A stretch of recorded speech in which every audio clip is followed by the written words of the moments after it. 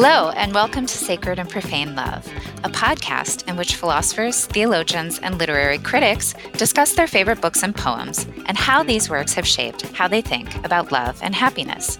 I am your host, Jennifer Frey. I am Assistant Professor of Philosophy at the University of South Carolina, and I'm co-PI of the Virtue, Happiness, and Meaning of Life project, which, along with this podcast, is generously supported by the John Templeton Foundation.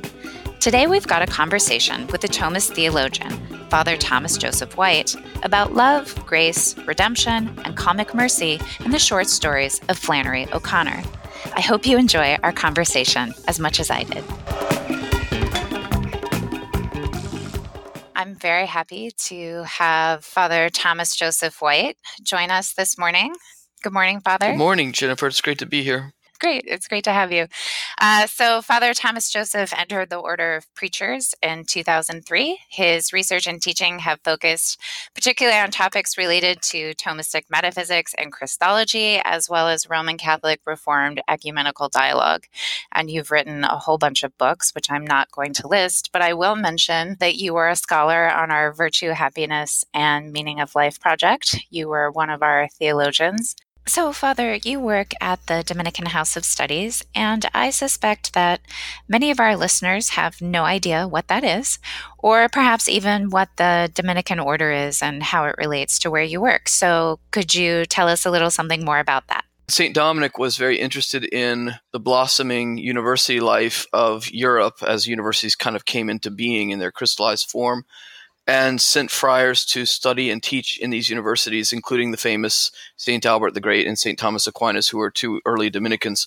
And so the Dominicans rose to prominence as an intellectual order from the beginning and were very involved in the Aristotelian revival in medieval Catholicism and the theories of virtue, the theories of human personhood that were a Christian interpretation or Christian reception of Aristotle. And so Dominicans to this day, they don't slavishly follow Aquinas, but they all get some exposure to Aquinas typically. And we have houses of study where we train people for the priesthood, but also for higher studies, often afterwards, doing doctorates in philosophy and theology. I get that you guys are studying theology at the Dominican House of Studies, but I just wondered if you could say more about what theology is. I mean, what makes it special in terms of an academic discipline? Say, what makes it distinct from religious studies or philosophy or anything else? One thing that has to be considered is that there's a Protestant heritage and an American Protestant heritage for thinking about theology that is, in many respects in the United States, emotivist.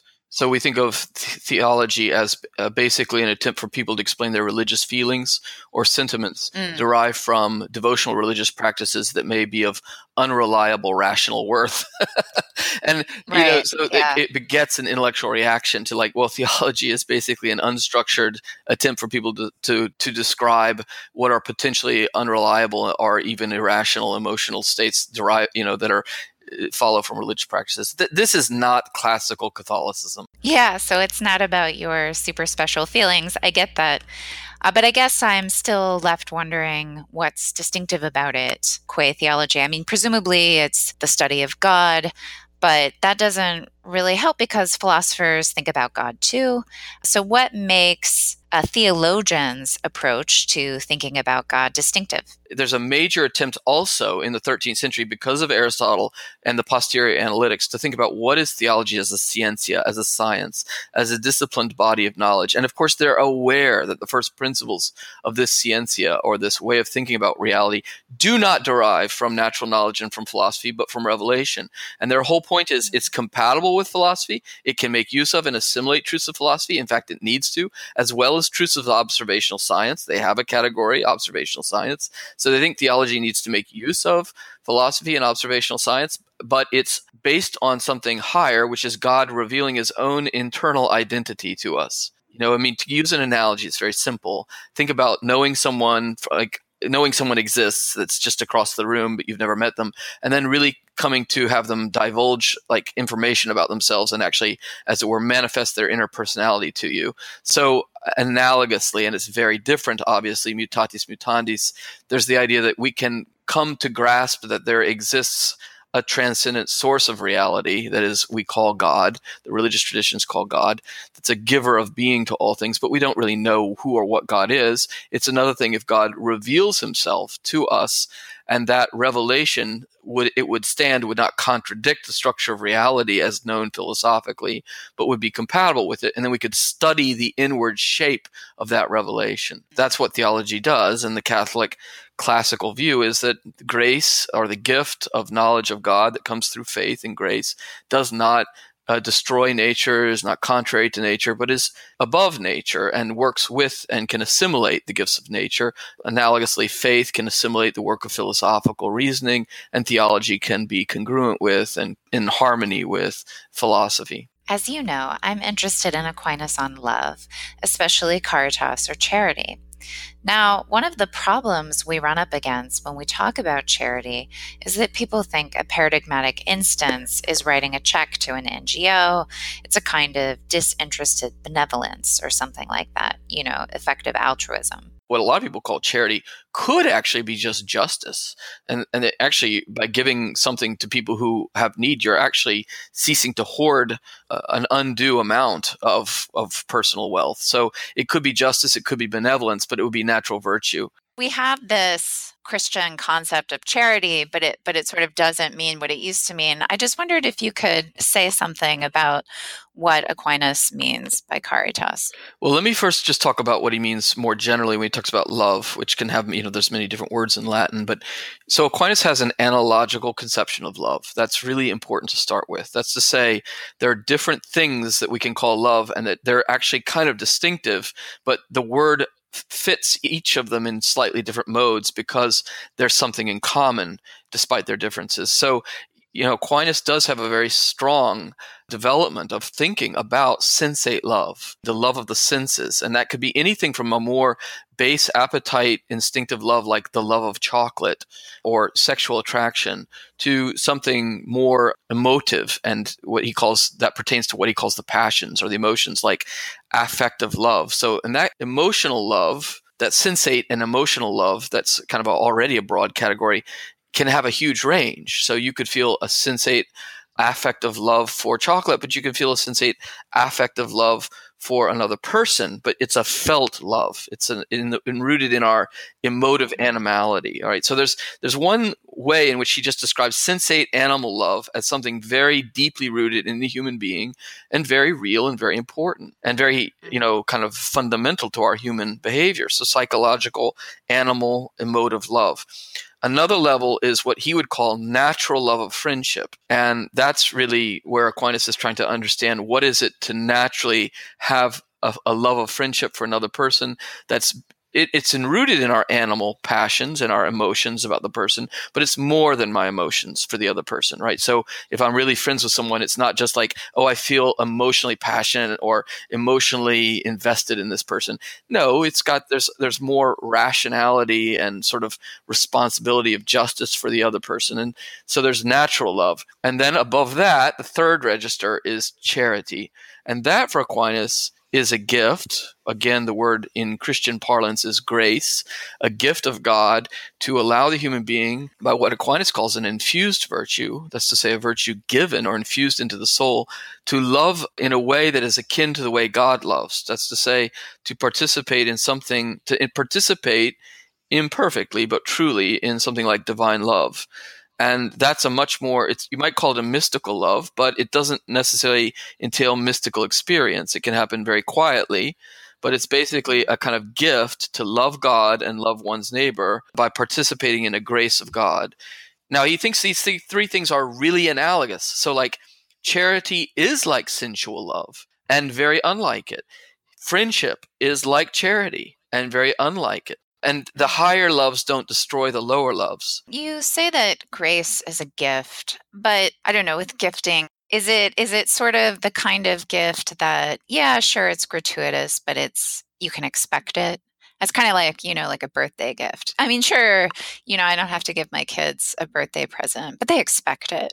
And it would be strange if I didn't give it. Does it have that sort of logic of gifting? First of all, I'm a Catholic priest. So one thing I do as a Catholic priest is talk to people all the time who are like atheists or Jews or Muslims or, Protestants or fallen away Catholics or agnostics who are thinking about becoming Catholic, returning to being Catholic, practicing the Catholic faith. And so I talk to them as they go through stages of reflection on whether grace is something real. You hear lots of stories, and I mean, I listen to them very dispassionately. I mean, really, because partly it's my job. It's kind of like almost like a doctor listening to people talk about, whatever they're struggling with in their illnesses. But although, I mean, I wouldn't make an analogy of religiosity to illness, but there's a clinical aspect that you become very dispassionate, and really because you want the good of the person. You see everything, right? So you see some people for whom it almost seems like grace comes upon them, like the awareness of God and Christ comes upon them, like dawns on them in a very organic, normal way. But for most reflective, intellectual people who are adult and secular, like it's a surprise to figure out that this actually could be real. There's a certain deep change that comes over them intellectually they don't come alienated in their form from their former intellectual life, but they change rather strongly in that they sense the possible reality of God and of Christ in a way they just didn't ever in their previous adult life. Now, the second thing I want to say is some people presume because you're a priest, you've always been religious or whatnot. But in my case, I was a totally secular person who was at a very secular Ivy League school in undergraduate, but basically through interests that had nothing to do with Christianity, eventually got interested in Christianity and read my way into becoming Catholic. And so the reason I'm saying that autobiographical thing is that I, from my own experience, definitely am of the kind of person who experienced the idea of receiving grace as something totally unexpected and novel. I would imagine that a lot of people would have the following reaction to this sort of story. So you're at Brown and you received this grace, hooray for you. But what about all the other people at Brown? Yes, God does offer grace to all people. That's a teaching of the Catholic Church. But one can navigate oneself around it rather easily. And so there does have to be often some real intentional exploration or intentional asking, like prayers of the agnostic, where the person starts to ask God, if it's real, please help me sort of figure it out. Mm-hmm. That often does involve a search. It's not always just immediately given in ways that are overwhelming or evident.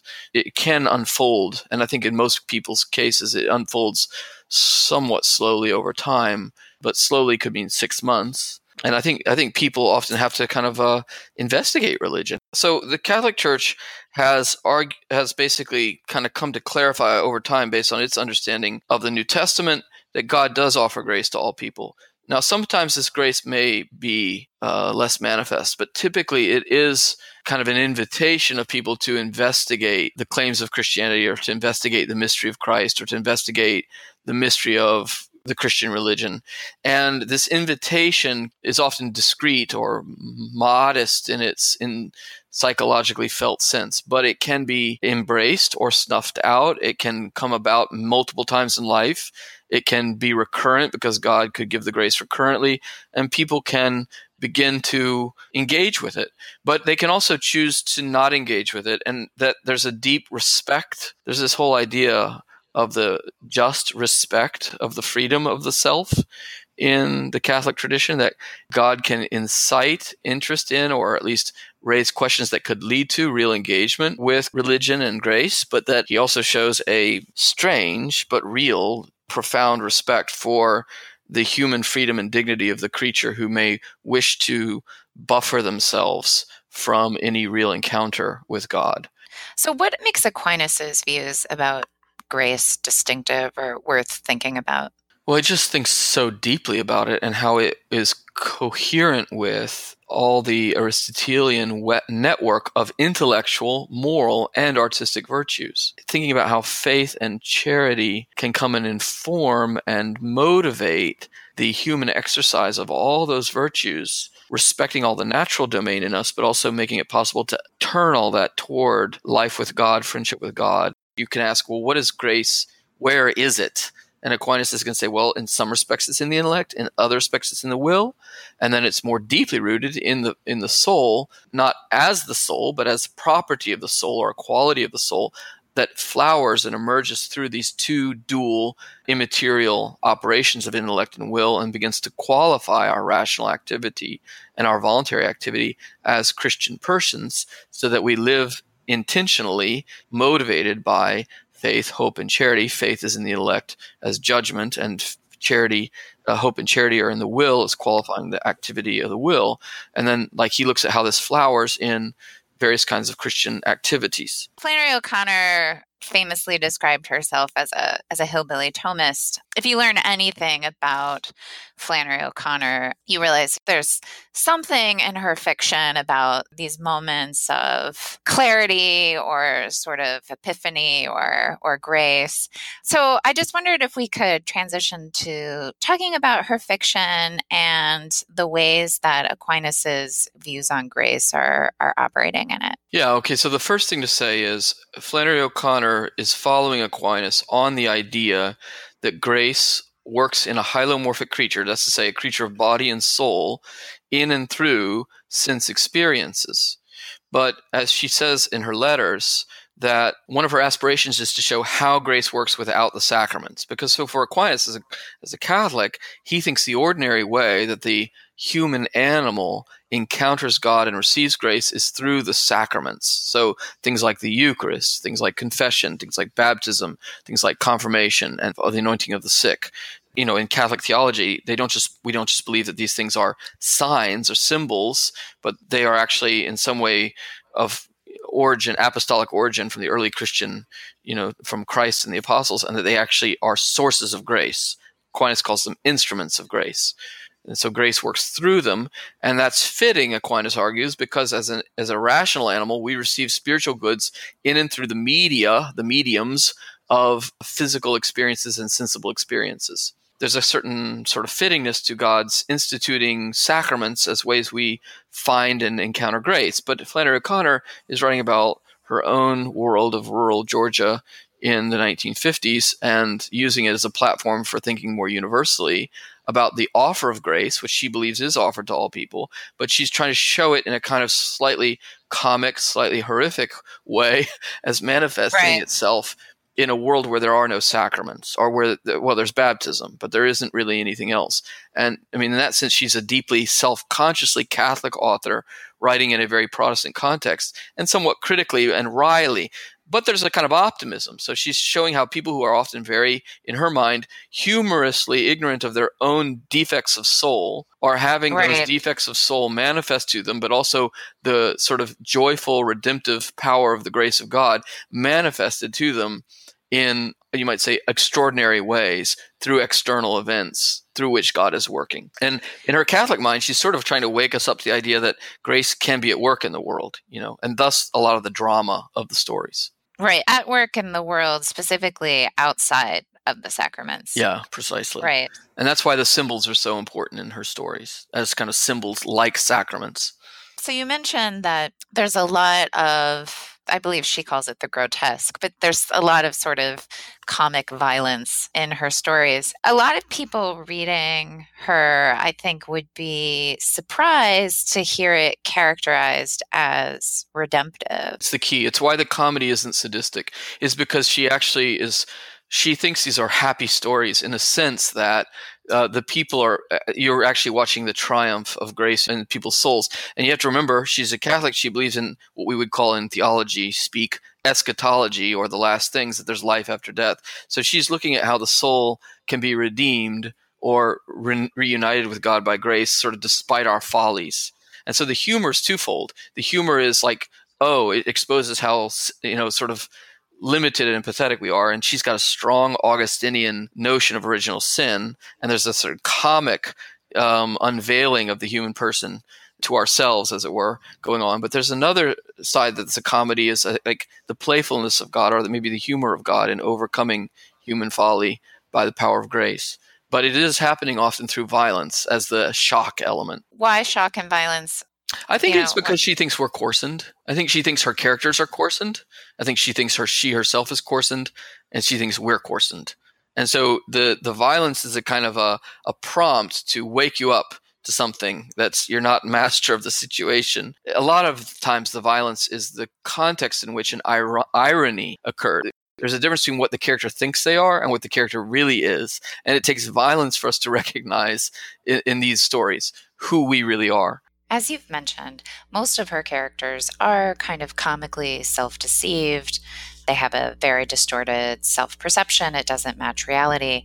Why do you think this is a theme in her work? She clearly is the kind of person that thinks sincerity is overvalued. She's often writing for the secular, seemingly enlightened reader who looks down on these, really kind of hick-like characters in Southeast Georgia and thinks that they know better what's wrong with them. But the irony is we're maybe not that different.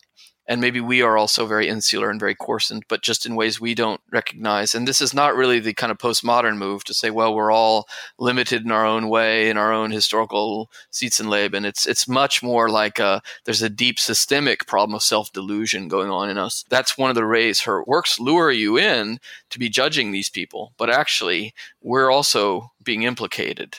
And there's the cathartic moment in which we realize that there's some other mystery at work. And the story does not finish the way we expected. That's the sort of enigma element, I think, where she's writing. And I don't think she's writing to judge people she thinks are very different than herself. I think she feels a certain solidarity with the people who she's seeking to challenge. I think the stories are written in many ways for secular people. This kind of self-deception or self-delusion, is that supposed to be one of the effects of original sin? Or is it supposed to be something a little more? Yeah, so there's different views on original sin in the Catholic Church, and there's a variety of positions that one can hold that are all permitted, and there's some positions that are excluded, like the Lutheran theory of radical depravity is excluded by the Council of Trent. So one may not believe in the Catholic Church that the human being is radically corrupt in such a way that they're incapable of any natural good. That's considered too severe and inaccurate and non-biblical, and that's a point of contestation with some Protestants who hold that view. But you also can't hold, on the other side, that there's really nothing wrong with us and all we did was lose grace, but our nature is completely undamaged. And she holds something on the stronger side. I wouldn't say extreme, but it's certainly a way of reading Aquinas, incidentally, where, there are deep affectations of ignorance in us. Aquinas talks about 4 wounds: ignorance in the mind, coarsened malice or selfishness in the will, concupiscence in the concupiscible faculties, disordered, exaggerated love of pleasures, and weakness in the irascible, basically a kind of human laziness and incapacity to motivate ourselves. And so these 4 wounds affect us, and she shows characters often particularly wounded in the mind by ignorance. And the enlightenment happens often through ironic situations. If you take the famous story Revelation, that's the best story to read first if you've never read Flannery O'Connor, because it's the most paradigmatically clear, where you really see what's going on in general in her fiction. Okay, so you have a character who is not a very knowledgeable Miss Turpin, right? She's Mrs. Turpin. Yeah, Mrs. Turpin, who's a rather simple woman, white lower middle class woman in rural Georgia in the 60s or 50s, and who is extremely racist and also very class conscious. We're given to see her inmost thoughts in a doctor's office, and she's not a portrait of moral admiration. Right. And there's a key moment in the book where, there's a young woman sitting across from her in the doctor's office who is, if she can read her mind, which is probably what Flannery O'Connor envisages here, who has, the young woman has gone up to Wellesley to study. And it's as if she can read her mind, and she also is listening to things the woman's saying in the doctor's office. It's clear that young woman from Wellesley, who has basically her face is covered with acne, she's furious at the sort of provinciality and racism of the woman and the sort of judgmental narrow-mindedness. And she takes the book she's reading from college, she's on break from college. It's called Human Development, and she throws it across the room, and it hits the woman in the head, who has then a minor stroke and falls on the floor. Well, she also tries to strangle her. And she tries to strangle her, and she says, "You're a warthog from hell." And screams, "You're a warthog from hell," and they have to drag her off. And so she goes home, and then she has a vision of purgatory, and all the people that she was seeing as being behind her, beneath her, below her, from what she calls the white trash to the African American population, they're all going ahead of her through purgatory. And it's interesting how it's shown, because she has it out by the pig pen, where, in a way, Flannery O'Connor saying, "You belong." She has it out by the pig pen, and she sees it out in the clouds of the sky. And you could say, well, isn't this just maybe a hallucination that stems from the bump she got on the head? And Flannery O'Connor leaves it purposefully kind of vague, but it's clear that in O'Connor's mind, it is actually something higher. There's in this case, a kind of miraculous vision happening in and through the natural, grace not destroying nature, etc. And the woman comes to kind of see through violence that she is not who she thought she was. And everyone is entering heaven before her. The comedy is that she's all now invited to get into the procession, as it were, in her spiritual life and be humbled and begin to accept, to love, and to be changed. And so it's God's, as it were, comic mercy and redemption. And the real human development doesn't occur through reading the big book. The real human development occurs when God, as it were, smacks her across the head and tells her through the voice of the alienated youngster, "You're a warthog from hell." And she says whimperingly in her vision, "Why did you call me a warthog from hell?" Well, the reason is actually because hell is a place where people don't love. And you don't love when you're actually using all the occasions of the people around you to try to self-referentially aggrandize yourself. There's a certain conversion there that's humorous and at the same time kind of horrific. And the ugliness of human beings is very manifest, but also God's mercy toward them, even in their ugliness, and his love for them. Now, the way I told it sounds very pious and very clerical. The way it's told by Flannery O'Connor is sort of fantastic and humorous and interesting. Is she necessarily redeemed? I mean, are we to think that at the end of this story? I mean, there's the possibility, right? Well, I think that you get to where you're just at the very beginning of something new. You don't see the next chapter in her life.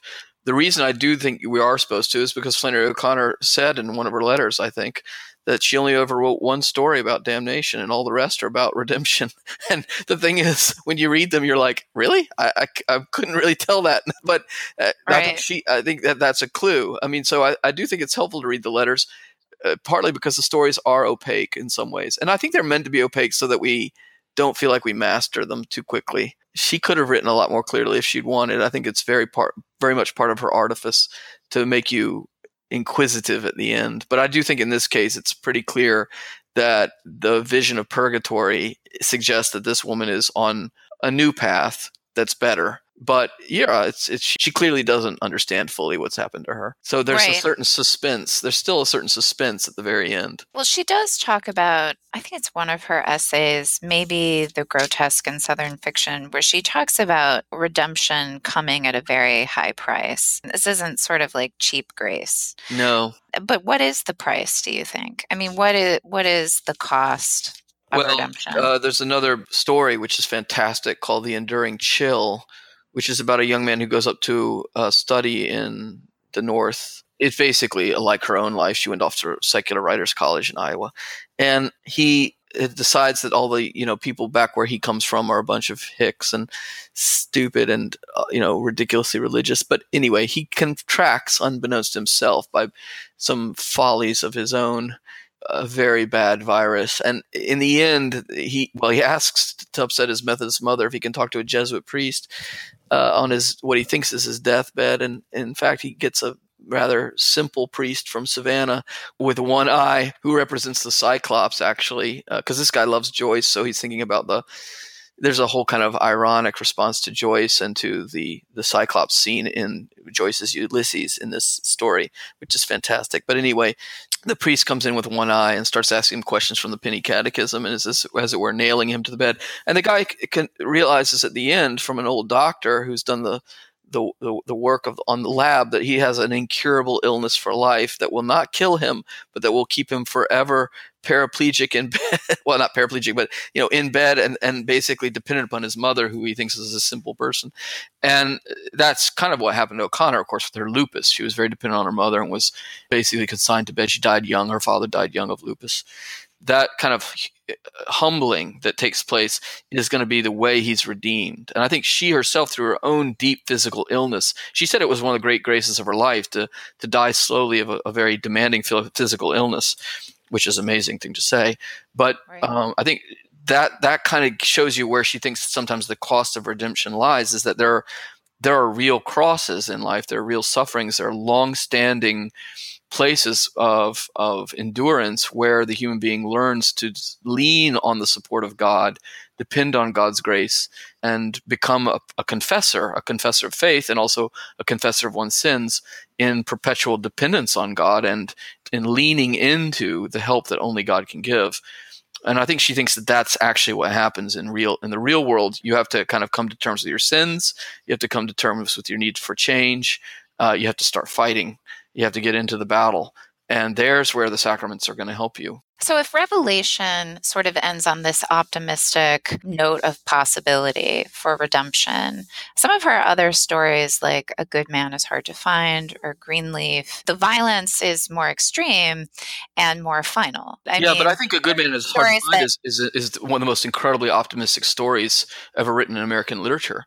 Because the misfit, if you listen to his motives, I mean, he is a nihilist. At least he's a sort of a country hillbilly nihilist. He's the hillbilly nihilist. Because she said famously, people think I'm a hillbilly nihilist, but I'm really a hillbilly Thomist. But he is the hillbilly nihilist, and he says, in the story, something to the effect of like, if I could have known he would have existed, I would be different. But I never have met him, and there's nothing to do but kill and murder people alive. There's a certain kind of crass Nietzscheanism Nietzsche might not have approved of the misfit, but there's a kind of crass idea of the will to power in the misfit, and he doesn't see a way forward toward any kind of redemption or transcendence. But when he goes to kill the grandmother, he kills her actually. He's telling her all this, and it's when she has a moment of epiphany, of compassion towards him, that he kills her. And she's redeemed by it. And the blood in other words, his violence exerted toward her causes her to change. She's another one of these people who's a bit of a moral ninny. And she undergoes this change, I think we're supposed to believe, in the last moment of her life, somewhat delirious. And it's ambiguous, but I think she undergoes like her last moment of transformation that's in the middle of her delirium and her terror. And the blood from the shotgun blast shatters onto his eyes, onto his glasses, and he takes it to clean it off. And that's when he says she would have been a good woman if there was just someone there to shoot her every day of her life. Right. But God has used the worst thing that a human, sort of the worst outcomes of human despair as occasions of grace for this woman. And so even God can make use even of great evil for good outcomes. There's a certain weird way in which she's suggesting that old Augustinian adage that God can bring good out of evil that he merely permits and doesn't will for its own sake. That's to say the evil. And so, I think there's a weird way in which the misfit has even become, despite himself and over and against his own wishes, an instrument of God. And I think when he gets the blood on his glasses, he started to see it. There's a moment there is even a moment of question about whether he is the ultimate one, because he thinks he's misfit. He says he's a misfit in this universe, but it may be that he now sees that he's not a misfit, that there is a place for him, that even the things he's done that are wrong, God has used to spite him in some larger plan, and maybe there is a way he fits in. So I like that. I have some follow-up questions, but just to give people some of the background. So it's a story of a family on a road trip. It's the grandmother and her son's family, and they end up getting lost. And they end up getting lost because of the grandmother. She sort of forgets where she's going and tells them to take a wrong turn. She directs them down the wrong path. Then they get in a car accident because her cat leaps out of which she wasn't supposed to bring on the trip, leaps out of the basket onto the shoulder of her son driving the car, and he moves suddenly and he swerves off the road and they turn over. Right. So there's sort of like all these comic elements, and we sort of know right away like something terrible is going to happen. And of course they run into this criminal who's escaped, the misfit and his men. And they've been talking the whole trip. She's been talking the whole trip about him to different places, people in the stop, and just talking about how horrible it would be to meet him. So that's right. Of course they do meet him. Yeah. And they do meet him. And of course it's the grandmother that seals their fate, because she sort of, at first when you're reading it, you're thinking, okay, well maybe they'll get through it. But then she identifies him. She says, I know who you are. You're the misfit. So by doing this, she of course seals their fate. He murders all of them, including the small children. He kills her son, her daughter-in-law, and her two grandchildren first, and then eventually and finally kills her. And she's hearing all of this. They take him off in the woods. Yeah. And the woods is always interesting in Flannery O'Connor. She read a lot of Jung, and she was very interested in a Dominican who was friends with Jung named Victor White, who had this whole Thomistic Jungian theory of symbols. Okay. So she's got Oh, really? The wood, yeah. Oh, yeah. That's why the sun is always the image of God. This SUN. The sun is always the Uh-huh. image of God, and it's behind the tree line. And the tree line, Right. which if you live in southeast Georgia, is there's always a tree line of pine trees somewhere and not far in the distance, and that's the borderline between this world and the world to come. And so the misfit has his men take them out into the trees, into the woods, and that they're going off into the next world. And the sun is setting behind the tree line. So there's this moment where she recognizes the misfit, but then her moment of redemption, I suppose you would call it, is when she sort of recognizes the misfit as a child of God. She sees his And vulnerability, and that's when he kills her because she's seen his vulnerability. That's my reading on it. I don't know if that's right, but I think because she says, "You're also a child of God." And it's like there's a moment in which she doesn't maybe come to a clear sense of her own sinfulness, but she does come to a sense of, well, she comes to a clear sense that his sinfulness is not an obstacle to God loving him or something like that. well, And then that's when he kills her. yeah, it's a very intimate moment between them, actually. So, he said, "Listen, lady," he said in a high voice, "if I had have been there," this would be at Christ's crucifixion and resurrection. "If I'd have been there, I would have known, and I wouldn't be like I am now." His voice seemed about to crack, and the grandmother's head cleared for an instant. She saw the man's face twisted close to her own, as if he were going to cry, and she murmured, "Why, you're one of my babies. You're one of my own children." She reached out and touched him on the shoulder. The misfit sprang back as if a snake had bitten him and shot her 3 times. So he has this very violent reaction to this intimate gesture of love towards him. And then he tells his men, to throw her in the ground with the others. And then the last line, he sort of reprimands one of his men who says, in response to having shot everyone, some fun. He says, "Shut up, Bobby Lee. It's no real pleasure in life." This goes back to something that he was telling the grandmother. So he sort of tells her about his nihilism, right? He's like, "Oh, look, if Jesus was who he said he was and he did what he said he did, then there's nothing for you to do but throw everything away and follow him. But if he didn't, if it's all a lie or a sham or it's just a story, then there's nothing for you to do but enjoy the few minutes you have left the best you can by killing somebody or burning down his house or doing some other meanness to him. No pleasure but meanness." So he seems to are we supposed to think that he backs away from that at the end? There really is no pleasure in life, this meanness, this nihilism? I think she leaves it ambiguous, but I think there's been a partial epiphany. We're left with, I think that's why it's actually a happy story, because if you look at it from the inside of a Catholic sensibility, it's like, yeah, he's pretty bad, but you know what? He too can be redeemed. And maybe it's going to come for him next. God got the grandmother. Now God's going to get the misfit, but we got to wait to see that in another story. I mean, not that she's going to write that story, but the point is, we're just given snapshots, and this snapshot tells us there might be hope for this misfit. I think that's the sort of note it ends on, and it's kind of comic because he's doing all this to kind of run or to he seems to have a God haunted consciousness, Christ haunted consciousness, in a way that's typical maybe of a Southerner at that time who wouldn't, in fact, enjoy participating in the moral law.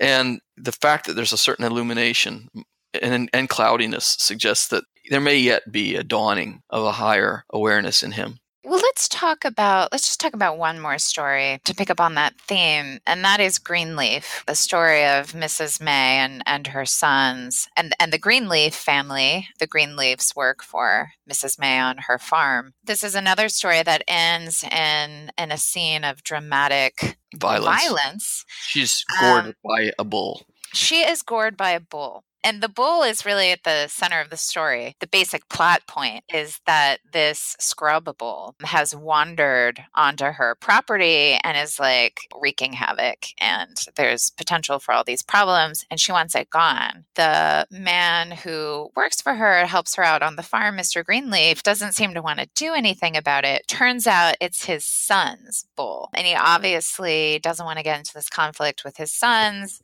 Eventually, Mrs. May completely loses whatever tiny reserves of patience that she had, and she forces Mr. Greenleaf to kill his son's bull. And then in the process of attempting this, the bull kills Mrs. May. That's like the basic plot. Now, it's clear that the bull is supposed to be symbolic of something. The bull is Christ. If you look at the opening paragraph, she's, I think, in the morning, or maybe it's at night, but she basically discovers the bull outside her window.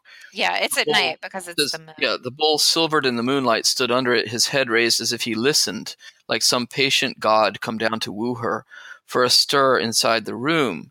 And then it talks about him a little bit later.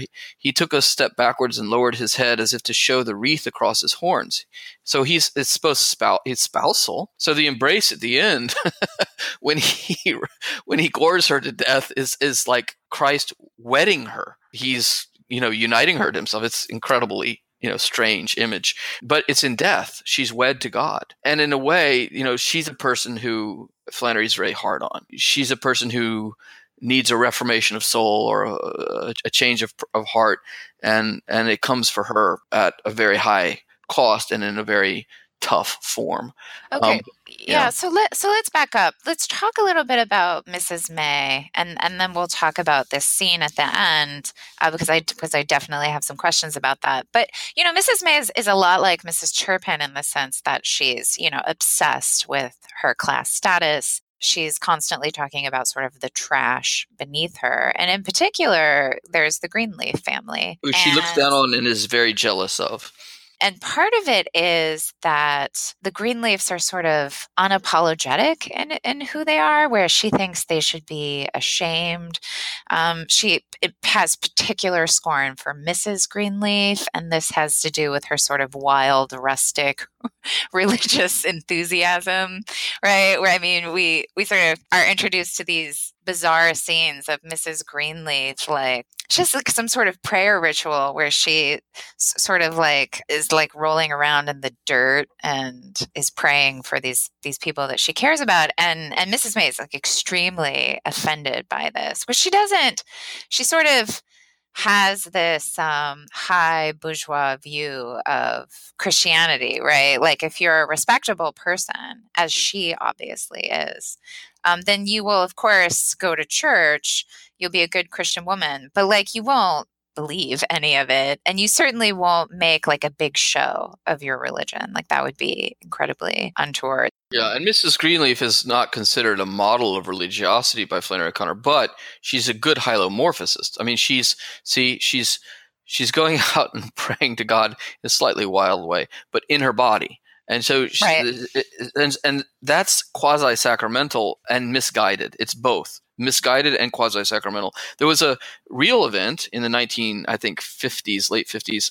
It was a story in the newspaper that Flannery O'Connor read that a Tennessee preacher on Good Friday took a little lamb, a living lamb, out into the outside. Took a congregation with him and nailed the lamb to a piece of wood and killed it. And this had like caused a stir because he wanted them to take seriously that Christ had died for them. So he kills this lamb. And Flannery O'Connor wrote in her letters, "Well, he's getting toward the truth." And what she meant by that was like he doesn't have the mass, but he does have this idea that you could come into some kind of sacramental symbolic engagement with or the real presence of the cross. And since he doesn't have what he needs, he's going out and making stuff up that's kind of goofy or maybe, strange or violent. But that's what Miss Greenleaf's doing. And the other woman looks down on her, but, in another way is less human. So the one thing that Mrs. May really, I hesitate to use the word worship, but she certainly puts a high priority on this kind of Protestant work ethic, right? Like I work and slave and I struggle and sweat and, so I'm owed all of these things. And people should be grateful for me for what I've given to them. She certainly thinks that the Greenleaf family ought to be incredibly grateful to her, and she's definitely miffed to the extent to which she senses that they are not. Yeah, there's a completely plausible, ordinary human pride in this woman. In other words, she's proud. Very proud. Yeah, she's proud, absolutely. But she's proud in a way that's not exceptionally it's not so fictional that you can't understand that mentality. It's pretty close to a lot of people's internal ordinary reflections. There's this interesting struggle in her because on the one hand, she's very proud, but on the other hand, she kind of gives into this sort of victimhood, right? Like she's the real victim because her sons aren't grateful to her. They don't help her. The hired help isn't grateful. Like no one's acknowledging her position, like her place of authority. So like she's very proud, but she's also very miffed that people aren't giving her what she feels she's owed. And she is especially envious of the Greenleaf family, and in particular she's envious of their sons. So yeah, because they went off to war and they married women in Europe and came back and have succeeded and seem not to have deserved. They're basically good country people who have succeeded despite the fact that they didn't put as much work into things as she has, at least in her mind. Right. And she's very obsessed with keeping them in their place. She's constantly saying things like, well, you look nice, but I know you came from her, right? You came from trash. You came from this woman who is out there rolling in the woods and isn't, you're not really fit for society. Whereas her sons, even though they are not successful, they're not married, they're not starting a family, and they're certainly not going to carry on the farm when she's gone. But yet they are more fit, or they're somehow better. I mean, there's always what's so magnificent about the story is you actually kind of feel very much kind of by the time you're well into it, you sort of feel this woman's plight. And then she gets killed. And so you have to go back like the second time and think, wait, why'd she kill her off? But then you see the other side too. There's a certain sense in which her point is like a lot of externally understandable circumstances are not necessarily going to, excuse like the deeper absence of something. This woman's broken inside. I mean, I don't think we're supposed to see her primarily in moral terms as much as where I would put in medicinal terms. I mean, she's broken. There's something deeply lacking in her, and she reflects us. She reflects the human race. It's extreme and comical, and also plausible. Let's talk about this final scene. I mean, so what's interesting, and it has to be important, is that she's forcing Mr. Greenleaf to basically destroy his own family's property, right? To kill this bull. And she's taking a lot of pleasure in it. So it's not enough that for her to say, all right, go kill that bull. And I'm going to do whatever I'm doing with my day. Like she's following him around, micromanaging him, making sure it's getting done. And it's very clear that she's taking a kind of sadistic thrill in putting him in his place. And then all of a sudden, the tables turn on her. And instead of Mr. Greenleaf coming out of the woods, it's the bull, his head lowered, racing towards her. And of course, again, the wood line represents the borderline between this world and the next, and he comes from the other side. He comes from the borderline between our world and the next, and he's galloping toward us. And it says that she's basically immobilized, but it's not in fear, but freezing unbelief. So she just sort of can't believe what's happening. Real. Yeah. And the bull is described as, bearing his head in her lap like a wild, tormented lover. Before her expression changed. So she stares unbelievingly that he's coming out of the woodline at her. And then when he actually does bury his horns in her side and basically, kill her, her expression is changed with recognition. She goes from unbelief to recognition. That's why it's a happy story. How has she managed to be redeemed? I mean, so what does the redemption amount to? I mean, what change happens in her? Let's just keep going with a little end of the text here. It says, one of his horns sank until it pierced her heart, and the other curved round her side and held her in an unbreakable grip. So the imagery, of course, is that her heart that has been so hard has now been pierced, and that she's gripped by the one who has transformed her. She continued to stare straight ahead, but the entire scene in front of her had changed. The tree line was a dark wound in a world that was nothing but sky. So now the tree line is in a certain way opened, and she sees the sky, the heavens. And she had the look of a person whose sight has been suddenly restored. There's that sight imagery again, but who finds the light unbearable. So she now sees beyond the tree line into heaven. Her eyes are open. The light has come. She's gone from unbelief into seeing, and it's unbearable because it's so glorious.